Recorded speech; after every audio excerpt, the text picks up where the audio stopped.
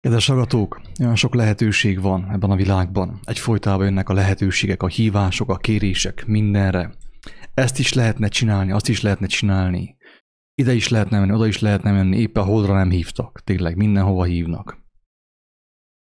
De csak egy dolog a fontos. Tényleg. És hogyha nem azt csináljuk, nem azt csinálom, akkor mehetek én le is fel is. Tényleg. Mehetünk mindannyian le is fel is. Ha nem ott vagyunk, ahol a helyünk van, lélek szerint, nem azt mondom, hogy nem volna jó megnézni a holdon, mi történik. Lehet, hogy történik valami érdekes, nem tudom, Isten tudja. De a legérdekesebb dolog mindig ott történik, kedves hallgató, ahol te éppen vagy lélek által. Ahol vagyunk lélek által. És most, ami történik lélek által, az a következő. Az Úristen folyamatosan mutogatja nekünk, hogy hol bukott el a kereszténység. Nem azért, nem az a mi dolgunk, hogy most mi folyton vádoljuk a kereszténységet. Nem erről van szó, nem erről szól az egész történet, ez a beszélgetés. Hanem sokkal inkább arról, hogy aki hallja, amit mondunk, minimum esélyt kapjon arra, hogy elgondolkozzon. És kívánja Istentől hallani az igazságot. Hogy ne tudják őt megtéveszteni és benne tartani a megtévesztésben. És akkor mostan megnézzük, hogyan árulták el magukat a keresztény vezetők. És ez ugye meg van írva, ez meg kell történjen. Az, hogy nyilvánvalóvá válik, hogy elárulták magukat a keresztény vezetők, már pedig elárulták, és elárulják folyamatosan. Ez is érted van, értem van is mindannyiunkért, hogy aki megláthatja, az megmeneküljön. Tehát nyilvánvalóvá kell váljon az, hogy ők hova tartoznak, milyen hatalmat szolgálnak. Szükségszerű ez. Drága emberek, szükségszerű. És ahogy tegnap is beszéltem, én amit mondok, azt nem kárhoztatással mondom, mert Isten tudja, hogy közülük is ki fog megmenekülni. Ez nem az én dolgom. Az én dolgom az, amit én tőle kapok, és amit tőle kapunk, azt elmondjuk. Mint ahogy most is tesszük Levikével. Rövid bevezető, aki emberektől kapja a látást, az nem láthatja, mi történik az emberek világában. Amikor össze van vegyülve az ember a saját problémáival, taknyával, nyálával, amikor össze vagy vegyülve az önsajnálattal, akkor te sem látod, miben vagy benne, így van-e? Ugyanez a helyzet, hogyha valaki benne van, össze van vegyülve a vallással, a kereszténységgel, a katolicizmussal, vagy bármilyen fajta emberi mozgalommal, ő nem láthatja lentről, belülről ott, mi történik. Csak akkor, hogyha kap egy felső perspektívát. Ahhoz, hogy rálátást kapjunk a dolgainkra, a saját dolgainkra, szükséges egy felsőbb nézőpont, amelyet csak az élő Isten adhat meg ajándékba azoknak, akik gyermeki szívvel kérik tőle. Ennyi. Ennyi. Akkor Levike kapott egy nagyon jó látást tegnap éjjel, egészen pontosan ma hajnalban. Az élő Istentől, hogy mi történik, hogyan történt ez, ami történt, és mi a párhuzam, mi az azonosság akközött, ami történt Jézus idejében is, ami mostan történik. Ezért fontos, látjátok, hogy egyfolytában ezt hangsúlyozzuk. Mi nem azért beszélgetünk, hogy minket kövessetek, hanem azért, hogy aki minket hall, forduljon Istenhez, ha még nem tette teljes lényével, hogy tőle kapjon látást és értést, olvassa az evangéliumot, Jézus tanítását, és kérjen Istentől megértést. És akkor meg fogja ő mutatni, hogy mi történt Jézus idejében, és mi történik most. És akkor le fog esni az állat, hogy ugyanaz történik most is. Csak annyi, hogy most már nem ilyen barkó, zsidós farizeusok vannak, hanem vannak keresztény vezetők, pásztorok. Érthető? De mikor elmondod azt, hogy milyen megértést kaptál akkor? Hát esténként az elmúlt pár napban, vagy hétben, már nem tudom, nem is az a lényeg. Úgy feküdtem le, hogy elindítottam a János... Úgy feküdtem le, hogy hallgattam a János evangéliumát. És azt a megértést adta nekem Krisztus, hogy sokszor támadták a papok, a vallásvezetők, a keresztények Krisztust, hogy próbálják hazugságba vinni, törbecsalni, hogy tudják amel vádolni, hogy végül is tudják megölni őt, amit meg is tettek. De ugye persze sehogy se tudták, és mindig arra hagyatkoztak, és azt mondták Jézusnak, hogy a mi atyánk Ábrahám, a mi atyánk az Isten, és a mi egyetlen profétánk az Mózes. És Jézus elmondta nekik, hogyha a ti atyátok Isten lenne, hogy a ti atyátok a hit atya, a hitnek a tiszta lelke, Ábrahám lelkülete lenne, akkor szeretnétek engemet, mert ő szeretett engemet, mikor találkoztunk. Az atya szeret engemet. Mózes is rólam tett bizonyságot, ő is szeretett engemet, ő is szeret engemet. Színről színre ismerem, szívről szívre ismertem mindegyiket, és szeretjük egymást. De ti hazudtok, mert én itt vagyok, és mégis meg akartok ölni. És persze ők hazudtak, ja, mi nem akarunk megölni, mi nem egyáltalán. Ugye itt még nem volt nyomás. A farizeusokon, a keresztény vezetőkön nem volt nyomás még, és tudtak hárítani könnyedén. De elérkezett a keresztény vezetőkre is a nyomás. Mikor érkezett el? Akkor, amikor a tökéletest, a szeplőtelent, az ártatlant, az igazat, a hűségest halálra ítélték, és eljött az idő, hogy megöljék. Na viszont akkor már nyomás volt a farizeusokon is, a keresztény vezetőkön is. És szint vallottak, hogy mi van bennük. Mert ugye elvitték Jézust Pilátushoz, hogy ítélje halálra. Elvitték a polgármesterhez, elvitték a miniszterelnökhöz, a keresztény vezetők Krisztust, hogy ítélje halálra. És Pilátuson egy Isten félelem lett túrá rajta, mert elkezdett beszélgetni Jézussal. És ő meglátta, hogy ő tényleg ártatlan. Ő meglátta, hogy ő benne nincsen bűn, amiért ő meg kéne őt büntesse. Ezért odament a keresztény vezetőkhöz, és azt mondta, hogy én nem látok semmit, amiért én halálra kéne ítéljem. Vigyétek el, mert ő a ti királyotok. És akkor jött a nyomás. A farizeusok, a keresztény vezetők elmondták, amit korábban tagadtak. Azt mondták, hogy nekünk nincsen, nekünk ő nem a királyunk. Nekünk egy királyunk van, a császár. És itten vallottak szint. És ezért mondja Jakab, hogy örüljetek, amikor nyomás van rajtatok, mikor megpróbáltatás ér titeket, mert a nyomás hatására jön ki belőletek a szívetek mélyéről az, hogy milyenek vagytok. És én ezt nem azért mondom, hogy elítéljek bárkit is, mert engemet is ezáltal tisztít meg, ezáltal is. Mikor nyomást kapok, mikor felszínre jön valóban az, hogy mi van még ott a szívem mélyén. De a kérdés az, hogy én továbbiakban hogyan élek, hogyan reagálok, hogy én hárítok, megmagyarázom, hogy nem, ez nem én vagyok, hogy ezt igazából nem így gondoltam, vagy alázattal megvallom azt, hogy igen, én ilyen vagyok, Istenem, irgalmaz nekem, nyomorultnak, és akkor meg tud történni a kegyelem, a megbocsájtás. A lényeg az, amit akartam mondani, hogy a keresztény vezetők mindvégig hirdetik, beszélgetnek Jézusról, beszélgetnek Krisztusról, beszélgetnek Mózesről, beszélgetnek Ábrahámról, beszélgetnek a Bibliából. De amikor jön a nyomás, jön a farkas, jön a hazugság, jön a világon a megpróbáltatás, akkor vall szint a vezető, akkor vallok szint én, hogy mi van bennem. És Jézus azt mondja, hogy ezek az emberek csak béresek, mert őket nem érdeklik az embereknek a lelke, hogy őket a mennyország fele vezessék, hogy a Krisztus fele irány mutassanak is, hogy Krisztust megéljék. Ők csak pénzért dolgoznak, béresek, és amikor jön a megpróbáltatás, jön a hazugság, akkor ők elfutnak. Nem csak, hogy elfutnak, hanem ugyanazt mondják, amit a farkas. Ugyanazt mondják, mint a miniszterelnök, ugyanazt mondják, mint a polgármester. Nem látsz semmi különbséget. Ezért mondja azt, hogy báránybőrbe bújt farkas.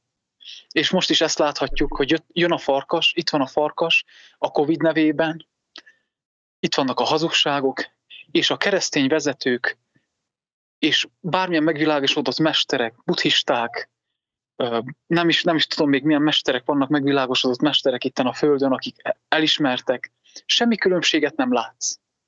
Ők, akik a lélek birodalmát hirdetik, kéne hirdessék az igazságot,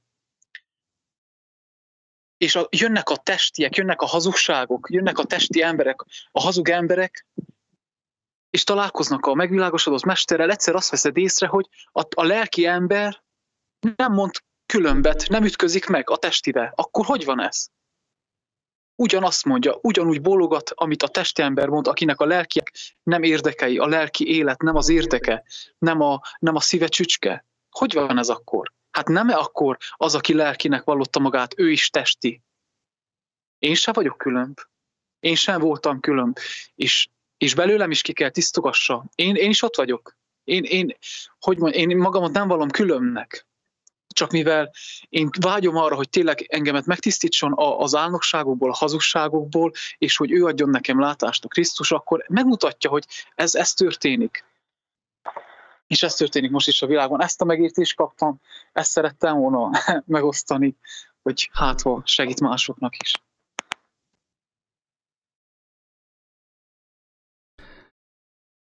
Igen. Nagyon jól elmondtad, nem is tudom, hogy mit lehet hozzáfűzni tényleg. Nem tudom. Nem sokat. Lényeg benne van. Tökéletesen. Tehát azért fontos ismerni az írásokat, azért fontos, egészen pontosan fogalmazok, jól megismerni személyesen Jézust. Mert ő azt mondta, hogy nem hagy minket magunkra.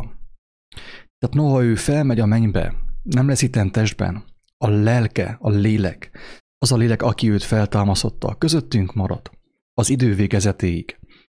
És tanítani fog minket személyesen. János apostol, Jézus legközelebbi barátja azt mondta, hogy nem lesz szükség arra, hogy bárki is tanítson titeket.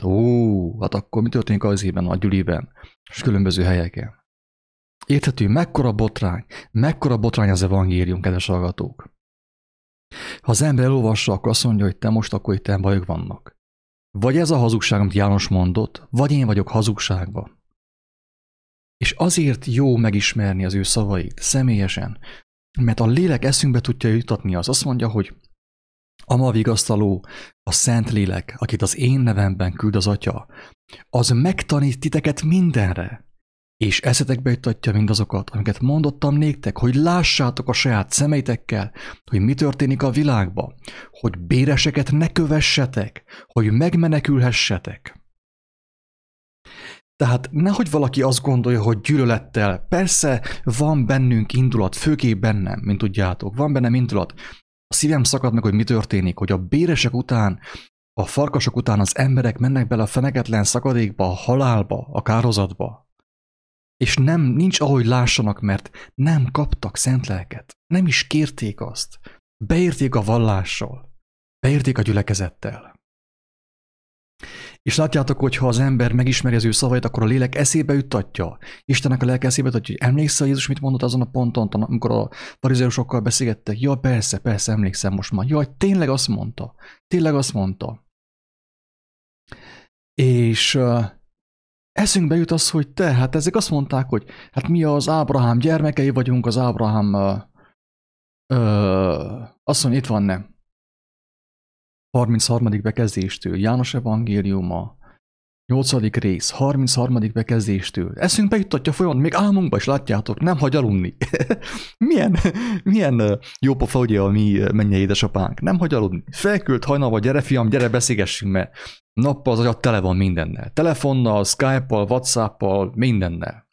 Földi dolgokkal, gyere éjszaka beszélgessünk legalább. Egyenesen, szentő szembe.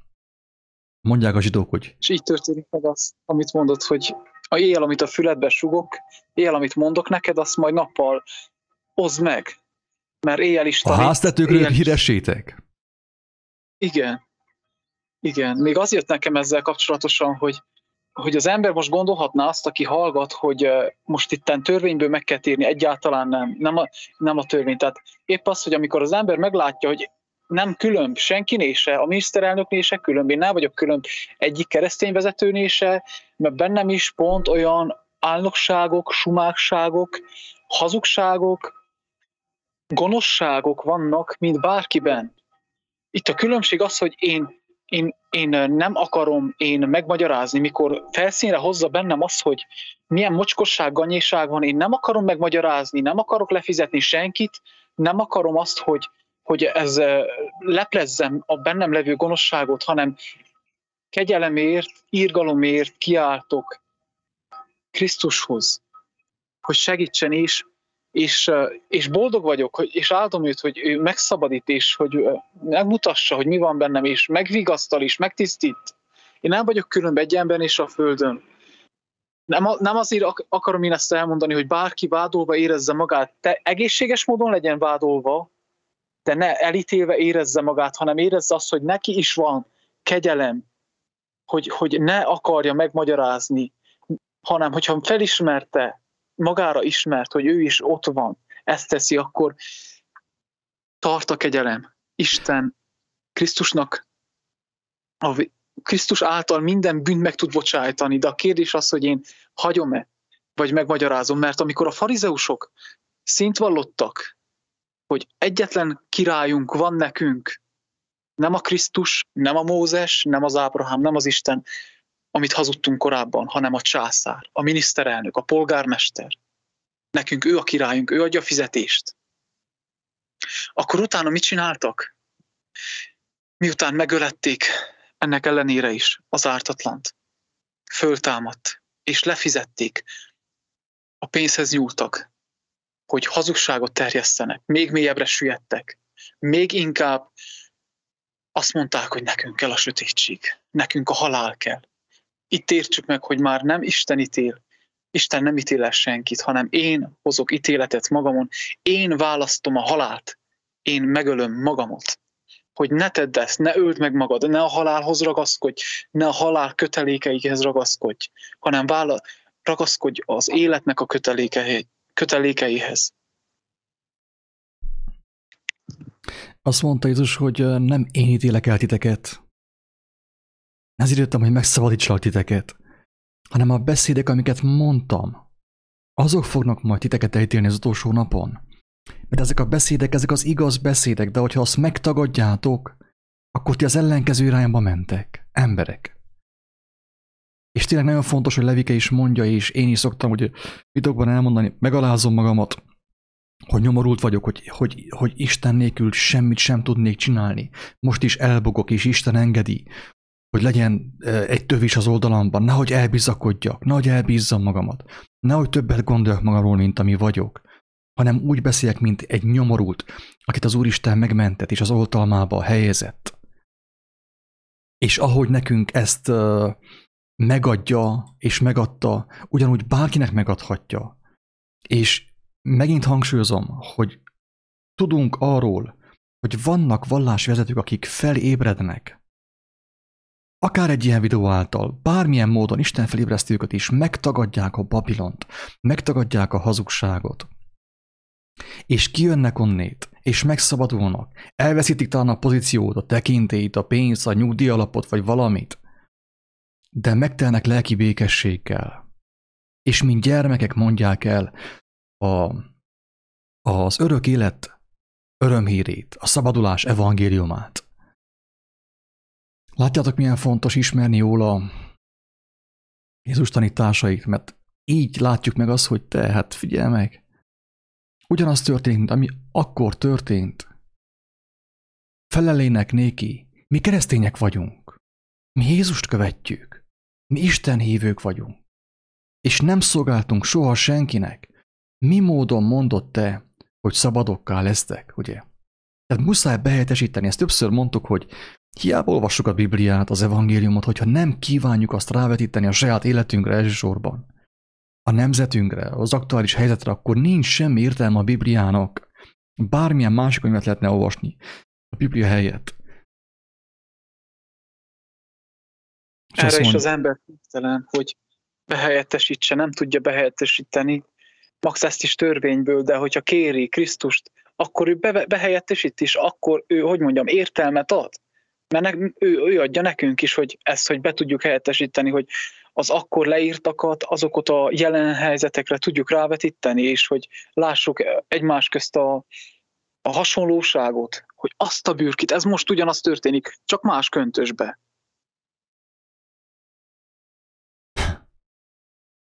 A mi atyánk Ábrahám, a mi mesterünk Jézus, most ugye, tehát egy 2000 éves időeltolódása, a mi mesterünk Jézus.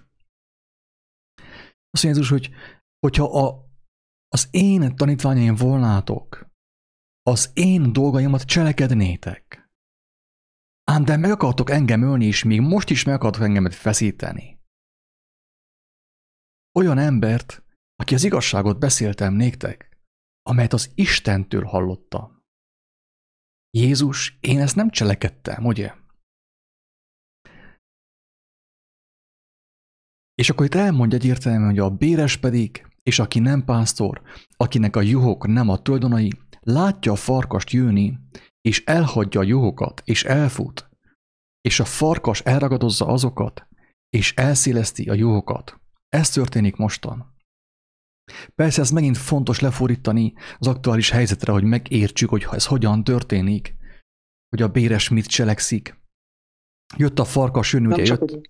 Mondja csak. Nem csak, hogy elfut, hanem sokkal inkább ez még rosszabb, mert hogyha elfutna, akkor egyértelművé válna.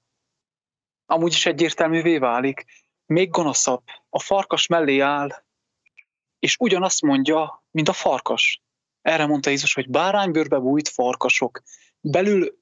Kívül szépséges köntösökbe jártok, de belül ragadozó farkasok vagytok. Hogy létezik az? Te már láttál-e? Most hozzunk fel egy egyszerű példát. Ott van a júnyáj, a bárányok ott vannak a mezőn, és egyszer csak megjelenik a farkas. A báránynak mi az ösztönös? Az egyértelmű, az, hogy rohan, mert tudja, hogy veszély van. De nem ez történik itten az emberek között a kereszténységben. Amikor megjelenik a farkas, a bárány odasétál melléje, és testvérére talál. Ez nem természetes. Ez nem normális. Itt a földön nem, a mennyben majd igen.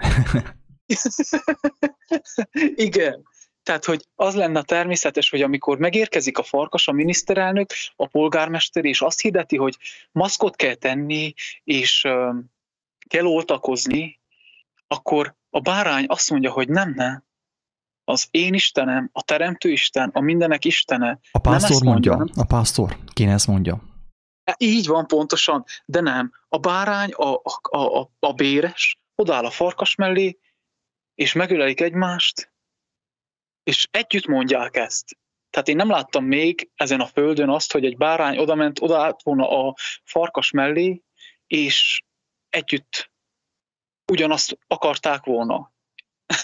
Én még bárány nem láttam, hogy bárányt akart volna megenni. Az állatok között nem, emberek közt igen.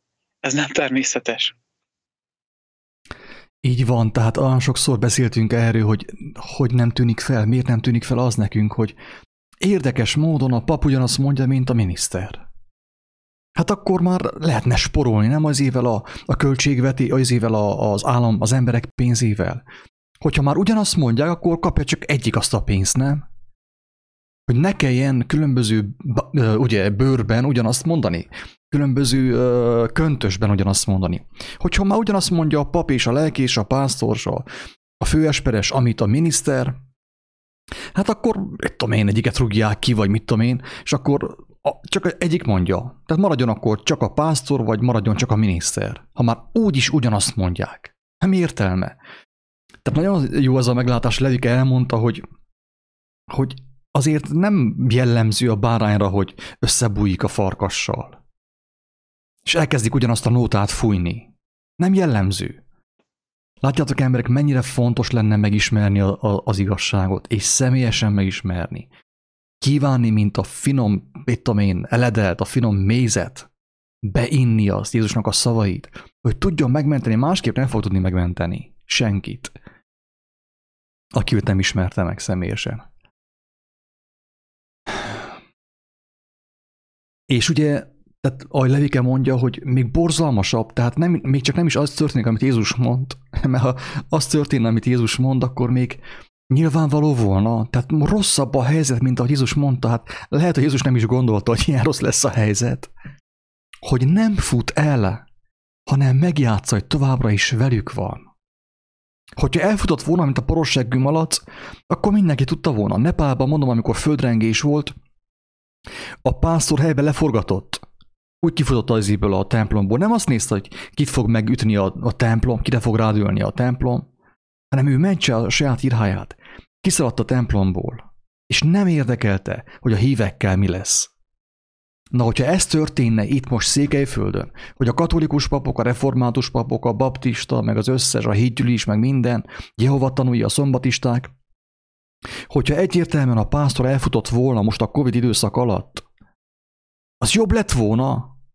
Akkor mindenki látta volna, mi be voltunk etetve 10, 20, 30, 50, 100, 500 éven keresztül. Akkor az emberek látták volna azt, hogy be voltak csapva.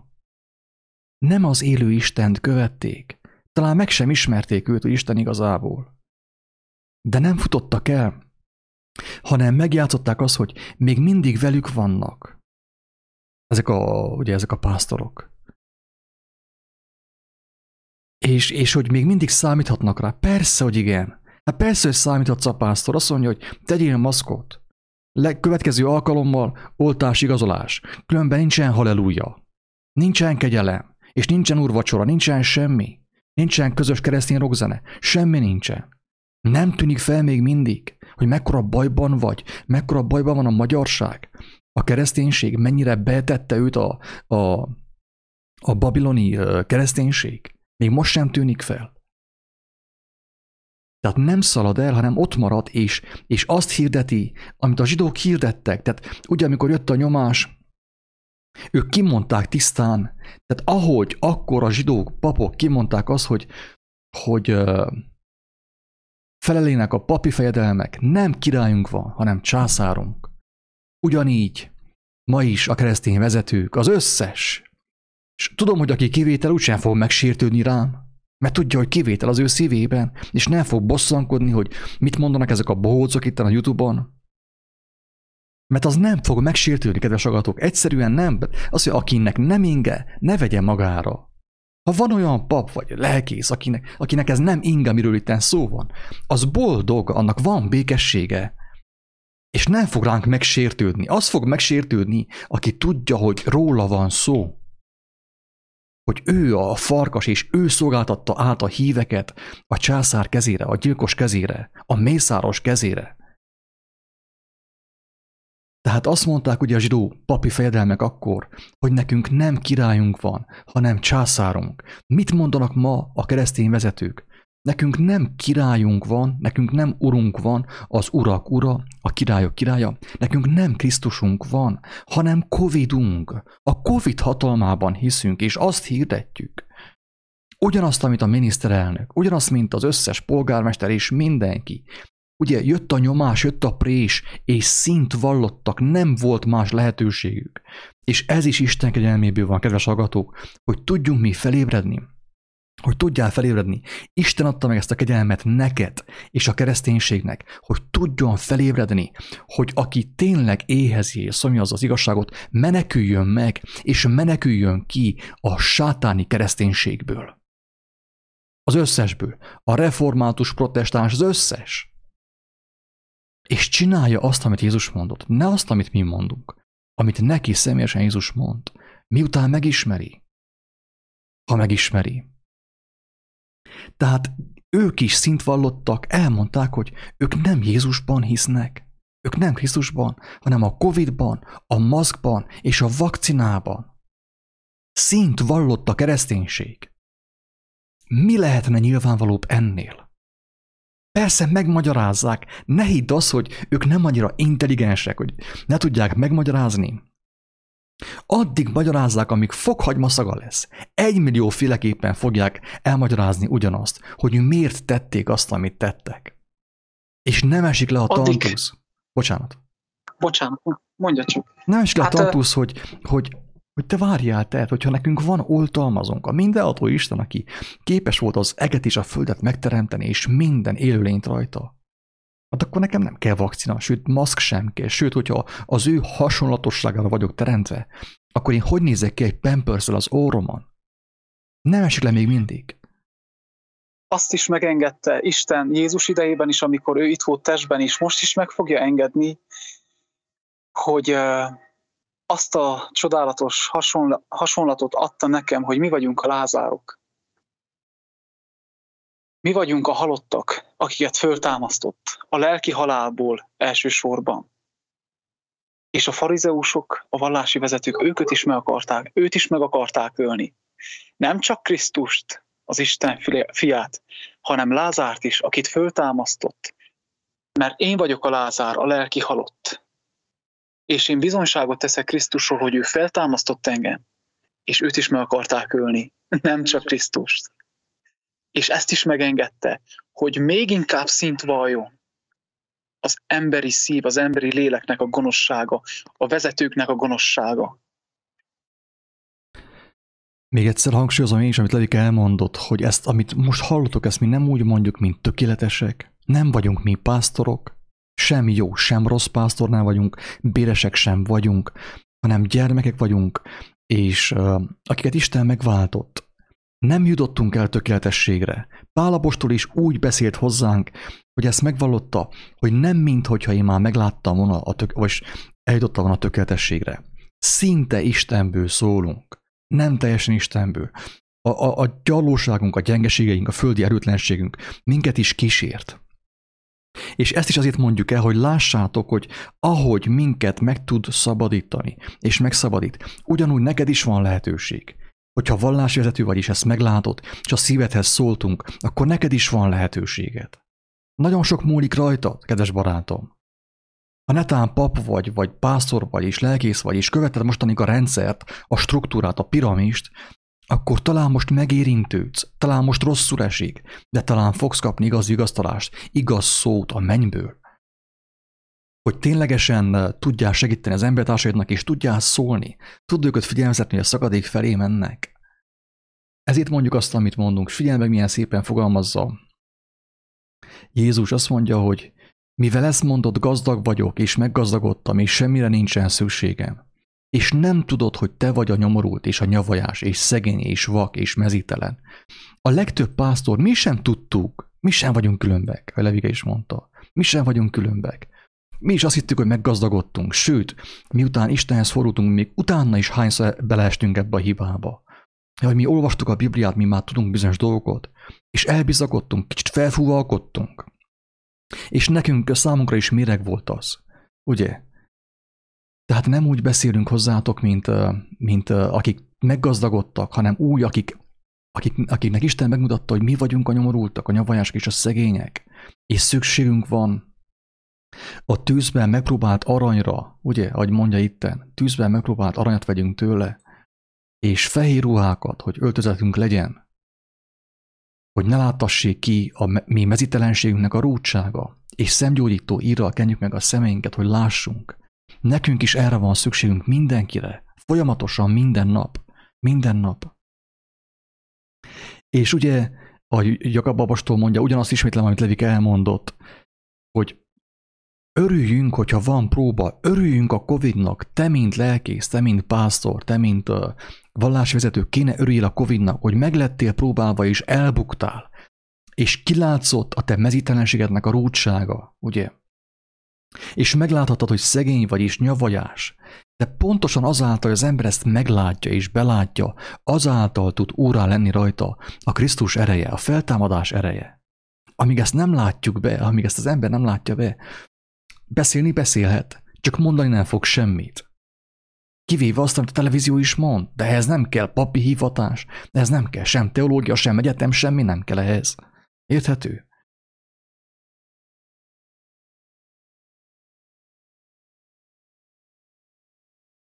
Felolvasom Mágyúttal, hogy mi jött tegnap éjjel nekem is, ugye, mert ugyanúgy voltam, mint Levike. Egyfolytában. Még hozzáfűznék valamit. Az emberiség újra, mint ahogy már tette ezt többször, újra háborúba indult.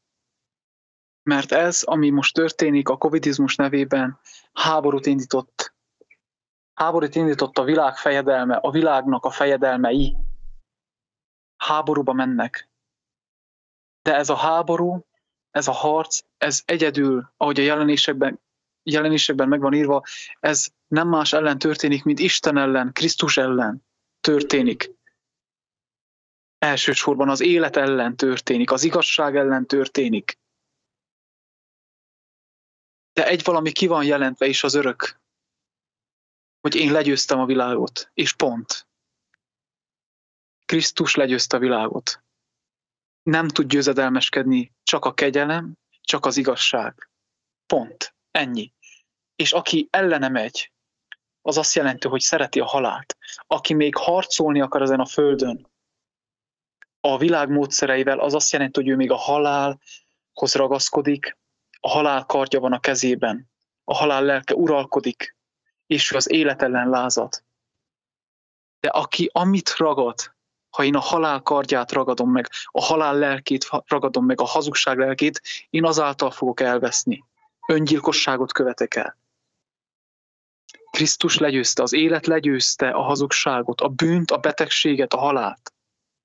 Kérjük, hogy adja ő az ő kardját, adja ő az ő lelkét, az ő igazságát, hogy az élet győzedelmeskedjen mi bennünk.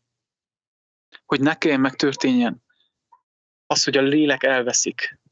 Tudom, hogy ez meg fog történni, mert meg kell történjen, mert felfoghatatlan számomra, de mégis van az, hogy az ember jobban szereti a halált.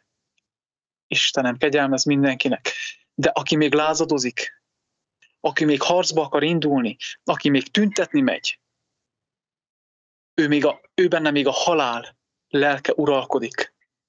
Ő még a bárány ellen megy, az élet ellen megy. De ő el fog veszni, mert az életet nem lehet legyőzni. Az igazságot nem lehet legyőzni, mert ő az élet forrása. Isten megölni nem lehet. Csak öngyilkosságot lehet végezni. Ne légy öngyilkos. Judás mit lett öngyilkos? Istent akarta megölni, Judás is. Az igazságot akart elárulni. De rájött, hogy nem lehet megölni Istent. De mivel nem volt kompatibilis, összhangban Istennel, megölte saját magát. Aki az igazságot gyűlöli, mindenki öngyilkos lesz. Júdás ítélte magát halálra és kárhozatra. Júdás. Isten ellen ment. El akarta árulni Istent, az igazságot. De nem lehet. Előbb-utóbb csak a felszínen jön az élet. És mindennek meg kell semmisülnie, ami nem élet, ami az élet ellen megy.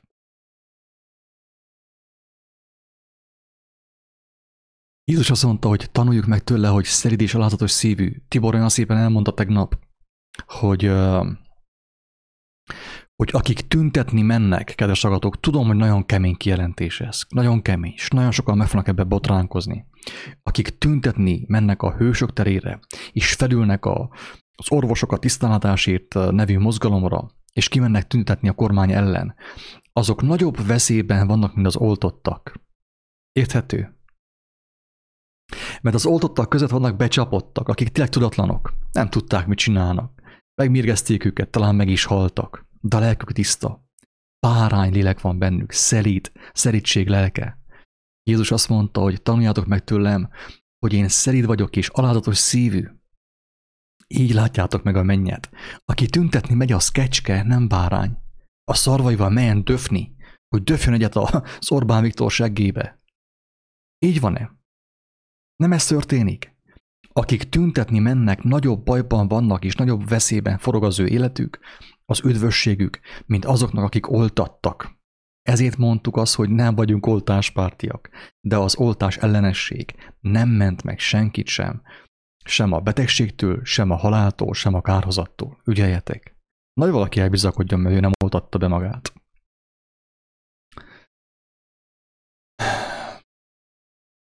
És látjátok, hogy mi történik itt? Miért küldik oltatni a híveket a papok, a pásztorok és a lelkészek még mindig? Azért, mert hogyha nem tennék, be kéne lássák, hogy ők is belettek csapva, tévedtek, vétettek az embertársaik és a teremtőjük ellen, de nem tudják belátni.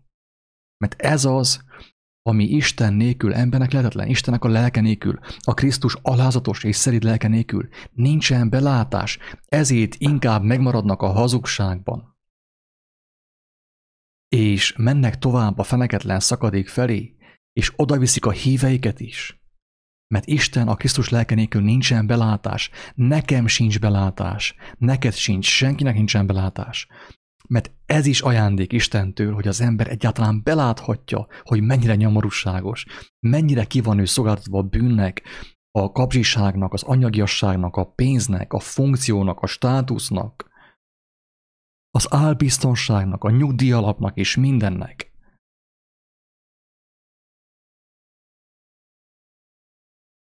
Betelt az idő, ezt a gondolat jött tegnap este, én is leírtam, pontosan, hogy leírja, ugye, adta az Úristen. Mindannyian vétünk Isten és egymás ellen, ha ezekben a borzalmas időkben még mindig amiatt aggódunk, hogy mit fognak gondolni rólunk, ha őszintén kimondjuk és megmutatjuk mindazt, amivel a Krisztus szava megbízott bennünket. Tehát aki amiatt aggódik, hogy vajon mit fognak gondolni, hogyha ő bizonságot tesz az élő Istenről, a Krisztus szaváról, úgy, hogy a lélek adja neki. Aki még mindig emiatt aggódik, az élet ellen megy. Drága emberek, muszáj ezt is kimondani. Muszáj kimondani, hogy Jézus tüzet hozott a földre, nem langyos puliszkát. Tüzet. Mennyire szeretném, hogyha az már lángolna. Ezt mondta Jézus. Azt mondja, hogy ha langyos vagy, ki kell vesselek a számból, mert nincs amit kezdek veled. Hogyha hideg volnál, akkor talán hamar szembesülni azzal, hogy hazugság, amiben vagy, és meg tudnálak menteni, mint a latót a kereszten. De mivel sem hideg vagy, sem hév, hanem langyos vagy, ki kell vesselek a számból, bedoblakod a rendszerbe, elengedlek, le kell mondjak rólad, mert nem akarsz sem balra sem lépni, sem jobbra. De így akkor átadlak, azt mondja a Pál apostol, hogy az ilyent, a langyosokat, idézőjelben mondom, ugye, ahogy Pál is mondja ezt, értse, aki megértheti, átadjuk az ilyent a sátánnak. Ugyanaz. Átadjuk az ilyent, akkor legyen hideg, menjen tüntessen, vagy mit tudom én, oltasson, vagy csináljon bármit. Mert legalább van szembesülés. Az ilyent átadjuk a sátánnak, azt mondja Pál apostol. Jézus azt mondja, hogy kiköplek a számból, ezek mind képes beszédek, metaforikus beszédek, hogy megértsük képekkel a lényeget. Tehát mindannyian vétkezünk Isten és egymás ellen. Ha ezekben a borzalmas időkben még mindig amiatt aggódunk, hogy mit fognak gondolni rólunk, ha őszintén kimondjuk, és megmutatjuk mindazt, amivel a Krisztus szava megbízott bennünket. Te kinek akarsz még mindig megfelelni? Kinek és minek akarsz kedvezni?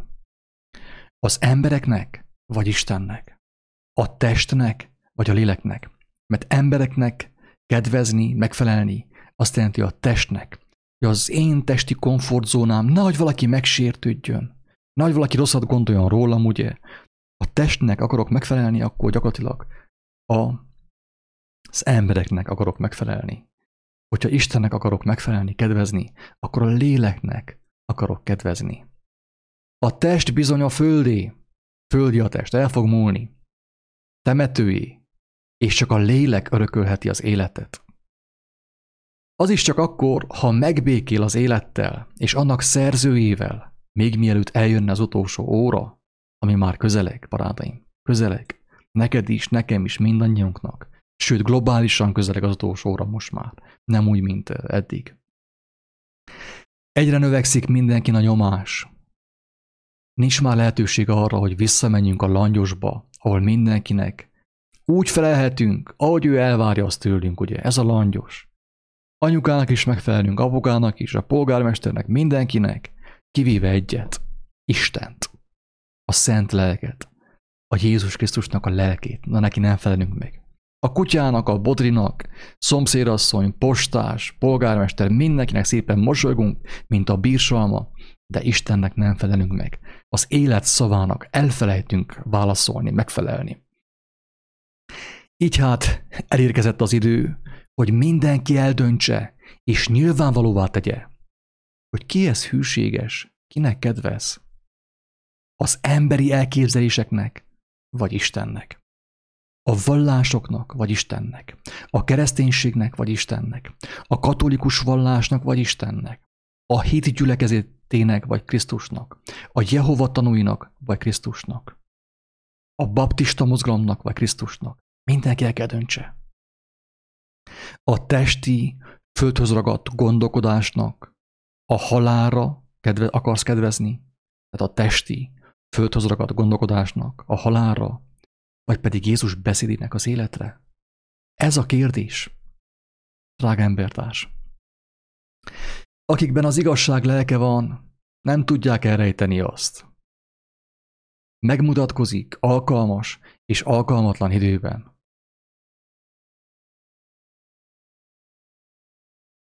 Akikben a halál lelke van, lakozik, szintén megmutatják, azt látjátok, erről beszéltünk mostanig, hogy akiben a halál lelke lakozik, akik a vírusban akarnak hinni, a tudósokban, s a maszkban, s a vakcinában, s ezekben, az is megmutatja, mert most már annyira kemény a prés, hogy mindenkiből az jön ki, ami benne van az ő szívében. És így történik az, amiről beszélt Richard Wurmbrand, hogy miszerint meglepődtek a börtönben, hogy akiket ateistának gondoltak, azok hívők voltak. A lelkükben, a szívükben hívők voltak. Nagyobb volt a bizalmuk, és nem mentek bele az istentelenségbe. Holott ugye ateisták voltak elvileg. Mégis úgy haltak meg, mint hívők. És akik hívőnek gondolták magukat, ugye, mert gyülibe jártak, azok a hitüket elvesztették. Ez fog történni, kedves hallgatók.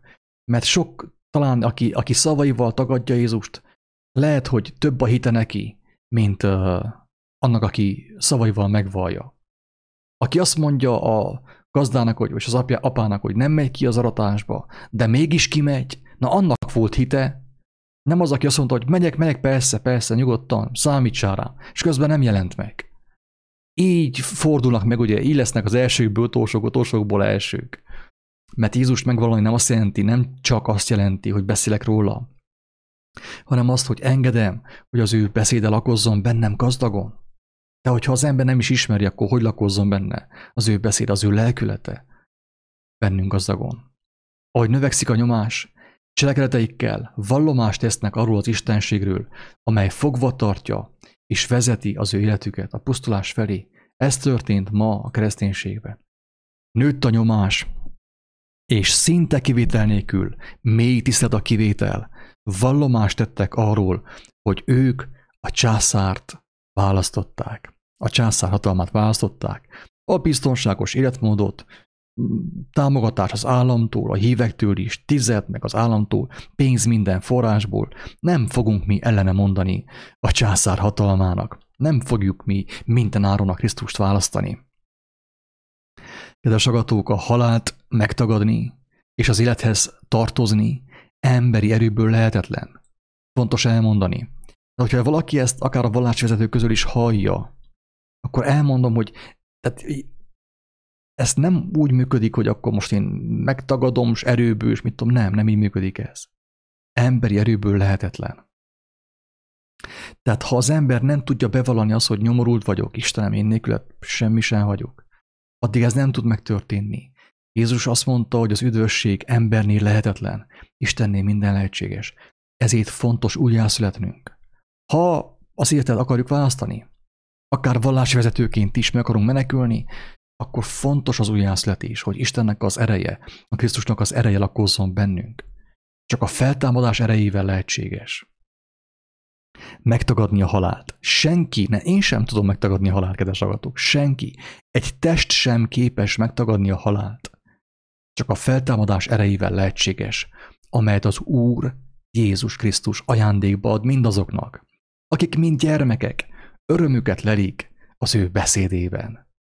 És az ilyen személyek, ugye, mint gyermekek, amíg a világban vannak, világítanak, hogy akik rájuk néznek, Isten féltő, életre hívó szeretetét lássák. Szükség van arra, hogy aki ránéz a gyermekre, megkívánja az életet, a gyermekséget, hogy ő is gyermekké legyen. Azt mondja Jézus, hogy nem ti választottatok engem, hanem én választottalak titeket, és én rendeltelek titeket, hogy ti elmenjetek, és gyümölcsöt teremjetek, és a ti gyümölcsötök megmaradjon, hogy akármit kértek az atyától az én nevemben, megadja néktek.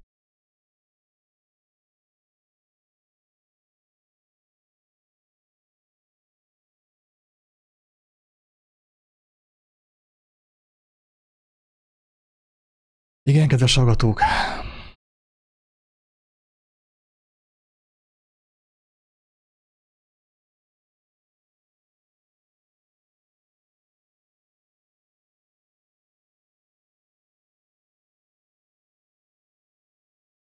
Katalin mondja, hogy a papnak a legfőbb témája a templomban, hogy hány koronás van a faluba, és hányan haltak meg. Ez a lelkes pap, aki aggódik az emberekért, és még imába foglalja a lelki üdvüket. De ez a farkas, oltott, ugye? Igen, tehát úgy igazából, kedves Katalin, a papnak valóban azért kéne aggódnia, hogy hány koronás van a faluban. Hány koronás, aki visszakapta Istentől az élet koronáját. Igen ám, de az ember, ugye az emberiség, a többség, melyik koronát kapta? Hát a lentit, a földit, ami halál. 2 korona van, kedves Katalin. Mert ugye jelképesen ugyanezt mondja Jézus is, hogy megkapja az élet koronáját, mint ahogy azt az Úristen elképzelte eredetileg, hogy az ember a teremtés koronája. De ugye mi azt megtagadtuk, levettük a fejünkről, feltettük a királyra, királyról majd a polgármesterre, és aztán polgármesterről egy vírusra, amely állítólag Wuhanból érkezett. Érthető?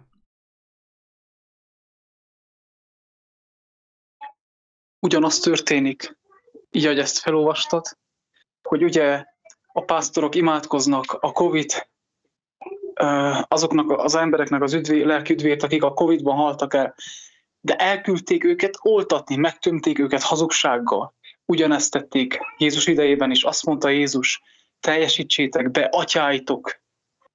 atyáitok szokásait, mert azzal tesztek bizonyságot, hogy a ti atyáitok ölték meg az igaz profétákat, hogy elmentek, és és a sírjaikat feldíszítitek. Ezáltal is bizonyságot tesztek, azáltal, hogy a ti atyáitok ölték meg az igaz profétákat. Most elkülditek oltatni, hazugsággal megtömitek, és utána imádkoztok a lelki üdvökért. Ugyanazt teszik, ugyanazt. Látjátok, hogy ugyanaz, de semmi más nem történik, ahogy Salamon által szólt Istennek a lelke. Nincs új a nap alatt, nincs új az ég alatt. Ezt a kijelentését Salamonnak csak annyival tudnánk kiegészíteni, ami szintén Levikinek jött korábban, ugye, hogy a nap alatt nincs, az ég alatt nincs, de a nap fölött és a felhő fölött van. Érthető? Ott már van új. Itt a monoton, mókuskerék futunk körbe, ugye, ugyanaz ismétlődik, ugyanazt a bűnöket ismétli az egész emberiség. Nincs új a nap alatt. Semmi. Az ég adta a világon. De a nap fölött van, emberek, a nap fölött. És ez jelképesen, nagy valaki most itt elkezden űrhajókba gondolkodni. És aki az igazságot választja, meg fogja látni, mi a nap fölött. Hát a mókuskereket mindenki utálja, de az igazságot is. Érthető? Tehát hiába utálom a mókuskereket, hogyha nem vágyom az igazság ismeretére. Ezért mondtam azt, hogy a rendszernek az utálata engemet nem ment meg a rendszertől. A vakcina tagadása engemet nem ment meg a vakcinától. Főképp a szellemi oltásoktól, amelyek sokkal veszélyesebbek, mint az a rohadt Pfizer meg a társai. Isten bocsássa meg. Kérdés az, kedves hallgatók, hogy meddig maradhat fenn az a keresztény társadalom, amelyben bűn, rémhír terjesztés és összeesküvés elmélet Jézus szavainak fényében vizsgálni az aktuális eseményeket. Nem most azt csináljuk, látjátok? Megkérik néha, hogy mit beszéltünk mi is a Covid-ról. Hát azért, mert azon van a figyelmet. Az emberiség figyelme ezen van. Mi oda megyünk, Isten kegyelme által, Krisztus kegyelme által, ahol az emberek figyelme van, és arról beszélünk, de másképp, hogy megfogjuk a becsapott és a halál felé menetelő embertársaink figyelmét, és átirányítsuk azt a felhő fölé, a nap fölé, a mennyek országára, hogy megmeneküljön. Ezért beszélgetünk mi a Covid-ról. Oly sokat. Ezért. Tehát, hogy megfogjuk ugye Jézusnak a szavával, tehát én elmondom a cselt, tehát mondjam azt, hogy lebuktatom magamat, vagy magunkat. Azt szoktuk csinálni, hogy néha megnézzük, hogy mi az aktuális téma, miről beszél, min rágódik a média, és mit fogyasztanak az emberek, mire van nekik szükségük. Oda menjünk ahhoz a hírhez, és megfogjuk mi is azt a hírt, betesszük a címbe. Ravasság, ugye? Ravasság. Persze. Erre hívott minket Jézus. Legyünk ravaszok, mint a kígyók, szelidek, mint a galambok. Hogy megragadjuk az aktuális témát, amire vevő a világ, és arról kezdünk el mi is beszélgetni, de egy teljesen más perspektívából, Jézus szavainak a fényében, világosságában. Beszélünk ugyanarról, hogy aki minket hall, minimum esélyt kapjon a megmenekülésre. Az utolsó órában nem mondhassa azt, hogy ja, én nem hallottam erről. Hogy nem mondhass ilyent. Ezért tesszük azt, amit teszünk, hogy nem mondhass azt, hogy te nem hallottál erről. Tessék, hallottál. És elmondjuk ugye, hogy egyszerű kérdésbe megfogalmazzuk, hogy meddig maradhat fenn az a keresztény társadalom, tehát hangsúlyozom, keresztény társadalom. Keresztény társadalom. Meddig maradhat fenn, ahol szégyen Jézus szavainak a világosságában vizsgálni az eseményeket. Mert ez a bűn. Tehát mi vagyunk a bűnösök, mi vagyunk a rémhírterjesztők, és mi vagyunk az összeesküvés elmélet is. Csak azért, mert Jézus szavainak fényében próbáljuk vizsgálni az aktuális eseményeket. Ezért. És van itt 2 üzenet, azzal is zárom ezt a beszélgetést. Üzenet a társadalom előjáróinak. Mit mond Jézus?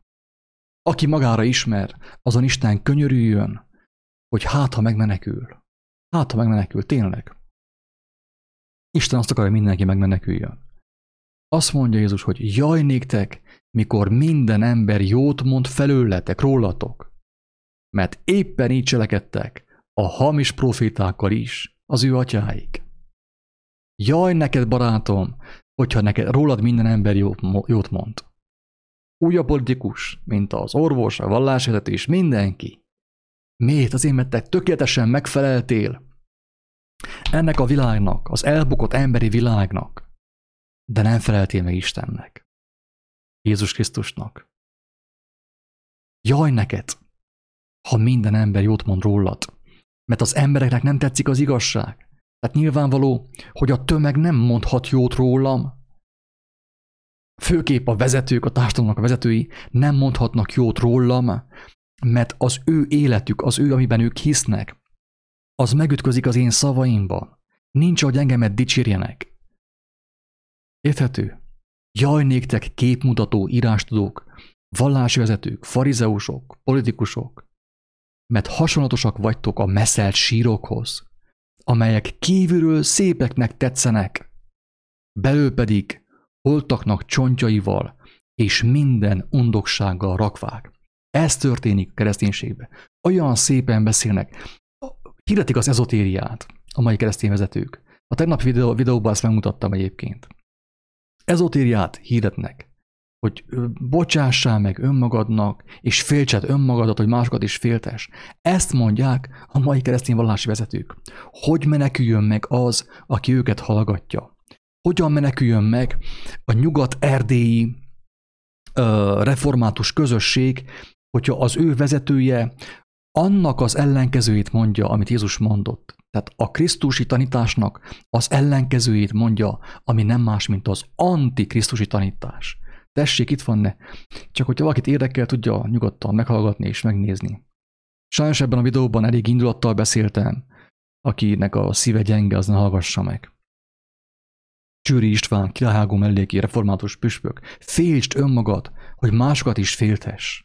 Ezt mondja az az ember, aki elvileg a Krisztust követi. És az ő apostola, vagy az ő tanítványa. Pont az ellenkezőt mondja annak, amit Krisztus mondott. Hogyan meneküljön meg az erdélyi magyar? Hogyan meneküljön meg a református ember Erdélyben, amikor a vezető ugyanazt mondja, amit mondanak az ezotériában, a New Age-ben, és amit mond az Antikrisztus. Hogyan, mekkora az esélye az erdélyi magyar embernek, református embernek, hogy megmeneküljön? Persze ezt lehet mondani az összesre. Itt csupán csak fejük a figyelmet, hogy nagy valaki azt gondolja, hogy jaj, mi protestánsok vagyunk, és mi jobbak vagyunk. Nem. Az összes meghajolt a rendszer előtt, a császár előtt, a Covid előtt, a maszk előtt, és a vakcina előtt. És aki meghajolt, azok ott, hogyha követed, akkor neked is az arcod el lesz takarva, ugye? Mert már nem tükrözi Istent. El kell takard az arcodat, mert már nem tükrözi Isten dicsőségét. Érthető, hogy miért kellett eltakarják az arcukat a pápától lefelé mindenki? Azért, mert megtagadták Isten dicsőségét. Már nem tükrözi az ő arcuk Isten dicsőségét. El kell takarják azt. És akkor most üzenet az igazaknak, ugye a gyerkőcöknek, akik gyermekké lettek Isten kegyelméből, ajándékba adták a gyermekségét, mert Istentől kérték az igazságot, és nem a császártól, nem a médiától, nem a papoktól, nem a lelkészektől. És lesztek gyűlöletesek mindenki előtt az én nevemért. Zárójelbe tanításomért, mert az, hogy az én nevemért, ez azt jelenti, kedves hallgatók. Ezt vagy meg kell érteni mindenkinek, hogy az, hogy az én nevemért, az azt jelöli az én lelkemét, az én lelkületemét, az én tanításomét, az én beszédemét, az én szavaimét fognak titeket gyűlölni. Nem azért téged senki nem fog kimondani az, hogy Jézus, hát a pornófilmben is kimondják, hogy Jézus, a horrorfilmekben is kimondják, hogy Jézus, és senki nem gyűlöli őket. Érthető? Az, hogy az én nevemét, ezt fontos lélek által érteni, hogy és lesztek gyűlöletesek mindenki előtt az én nevemért, tanításomért, de aki mindvégig megmarad, az megtartatik. Aki mindvégig hűséges marad, az megtartatik az én nevemhez, ahogy az én szavaimhoz. De mindezeknek előtte kezeiket reátok vetik, és üldöznek titeket, adván a gyülekezetek elé, tömlöcökbe és királyok és helytartók elé visznek az én nevemért, az én szavaimért. Pontosan, mint ahogy történt Jézussal, ugye?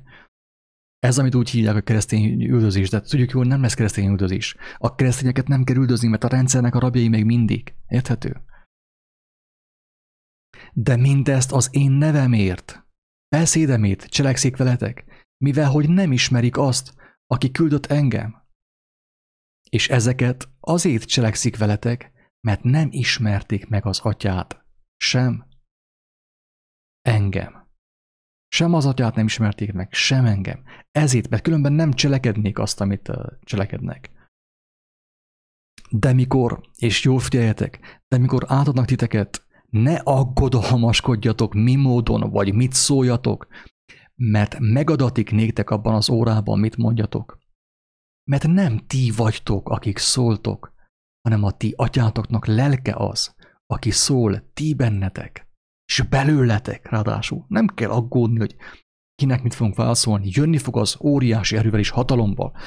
Nem azért van leírva, hogy Jézusról, hogy nem úgy beszélt, mint az írástudó, hanem úgy, mint akinek hatalma van. Hogy mint információ, ja, érdekes volt Jézusnak a tanítását, nem úgy beszélt, mint az írástudó. Nem. Ez azért van leírva, mert ti is az ő képében fogtok járni, vagy jártok. Ti is hatalommal kell szóljatok. Nem azért, mert ti erőlgöttök és hatalommal szóltok, hanem azért, mert nem ti fogtok szólni, hanem a ti atyátoknak lelke az, aki szól ti bennetek, hatalommal, erővel és bölcsességgel fogtok szólni, mert Isten ezt adja az ő gyermekének. És mindjárt átadom a szót Ledikének, hogy mondja el, mi történt a napokban. Egy kis táccal. Ha az én beszédemet megtartjátok, megmaradtok az én szeretetemben, amiképpen én is megtartottam az én atyámnak a beszédét, és megmaradok az ő szeretetében. Amúgy itten, megmondom őszintén, ezt a szót kicseréltem. Mert itt az van, hogy parancsolat. De tudjuk jól, hogy az igazságban már nem parancsolat van, hanem beszéd, ami gyönyörűség számunkra, érthető? És hogy nehogy megbotránkozzon valaki, aki még ugye ezen az úton kezdő, hogy akkor itt is parancsolatok meg minden. Itt nem egy terrorizmus van, nem hierarchia, hanem az élet beszéde. Az életről szóló beszédet megtartjátok, amit én mondtam nektek, megmaradtok az én szeretetemben, amelyik etetni fog titeket. Amiképpen én is megmaradtam az atyámnak a beszédében, az ő parancsolatában, az ő tanácsában, és megmaradok az ő szeretetében. És ezáltal van erőm és hatalmam, ezáltal van neked is erőd és hatalmad, ezáltal történik meg az, hogy nem te fogsz szólni, hanem az atyádnak a lelke az, aki fog szólni. És mindenki csodálkozik azon, hogy te hatalommal szólsz, és Isten megdicsőít téged. Történik valami, emberek megérintődnek, meggyógyulnak lelkileg, testileg akár. Mert Isten ezt teszi az övéivel. Én vagyok a szőlőtő, ti a szőlővesszők, mondja Jézus. Aki én bennem marad, én pedig ő benne.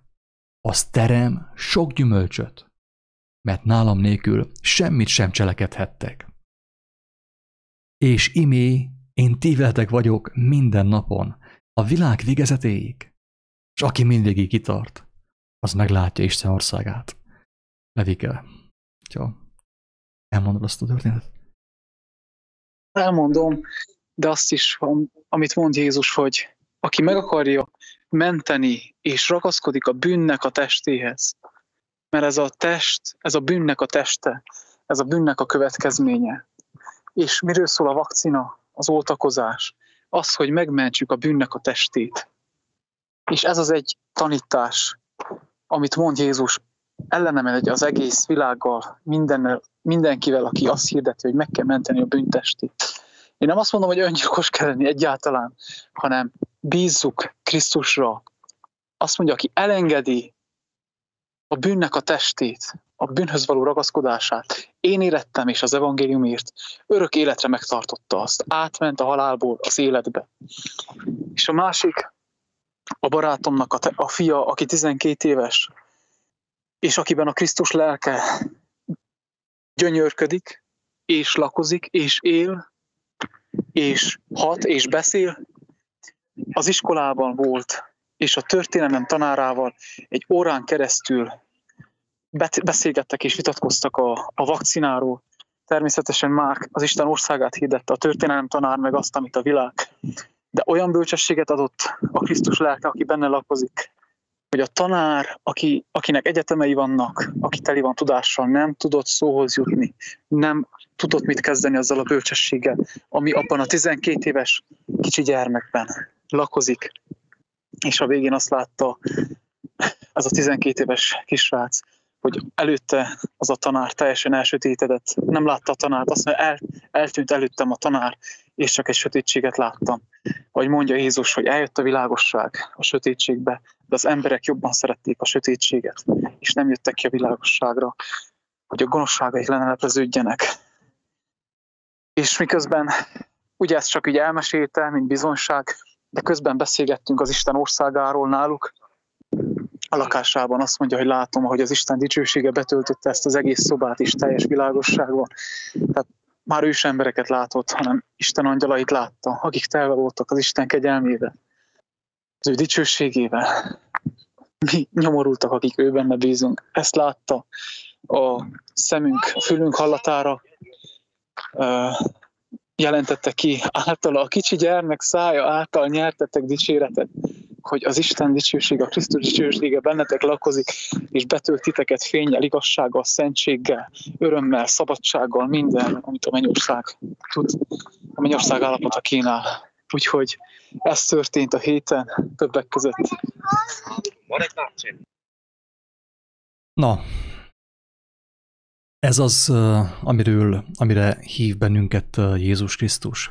Nem a vallás, nem a kereszténység, Jézus Krisztus, aki kijelentette Istennek a akaratát emberi, érthető módon. Megmutatja, hogy az a valóság, amit kínál számunkra Isten, az teljesen más. A világ a fejteteire is állhat, lehet világháború, bármi, a hírekbe bármit mondanak. A gyermek valósága más, mint a világ valósága. Ezért mondja a mesterünk, hogy ne a tengeren nézzünk, ne a médiát nézzük, ne az híreket kövessük, hogy mit mondanak a vezetők, hanem azt nézzük, hogy mit mond számunkra a lélek, a Krisztus lelke, mert ő újraírja a valóságot számunkra, és elindul bennünk és közöttünk Isten országa, az új teremtés, az új föld. Ennyi, kedves agatók, ennyi.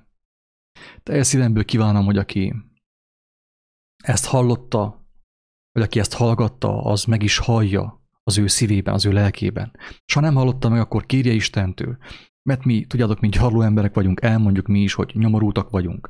A szemétdombról lettünk kiszabadítva mi is. Így hát, hogyha valakinek nem tetszik az, ahogy mi fogalmazunk, ahogy beszélgetünk, de van benne alázat és szelídség, kérje Istentől, kérdezze Istentől, teljesen biztos, hogy válaszolni fog neki is, kijelenti magát, mert ő ezt ígérte, hogy kijelentem magam mindenkinek, aki hozzám fordul, és az én erőmet, az én bölcsességemet hívja segítségül, ezekben a nehéz időkben. Úgyhogy ennyi, drága embertársak. Mi, amit elmondtunk ebben a videóban is, szintén ugye ezt is ingyen kaptuk. Folyamatosan ingyen kapjuk azt, amit adunk, ingyen adjuk. Ti is, ahogy ingyen kapjátok, akár általunk, akár Istentől, lélek által, ingyen adjátok, hogy ne rejtethessék el a hegyen épített város. Hisz ti vagytok a világ világossága. Isten áldja mindenkit, sziasztok!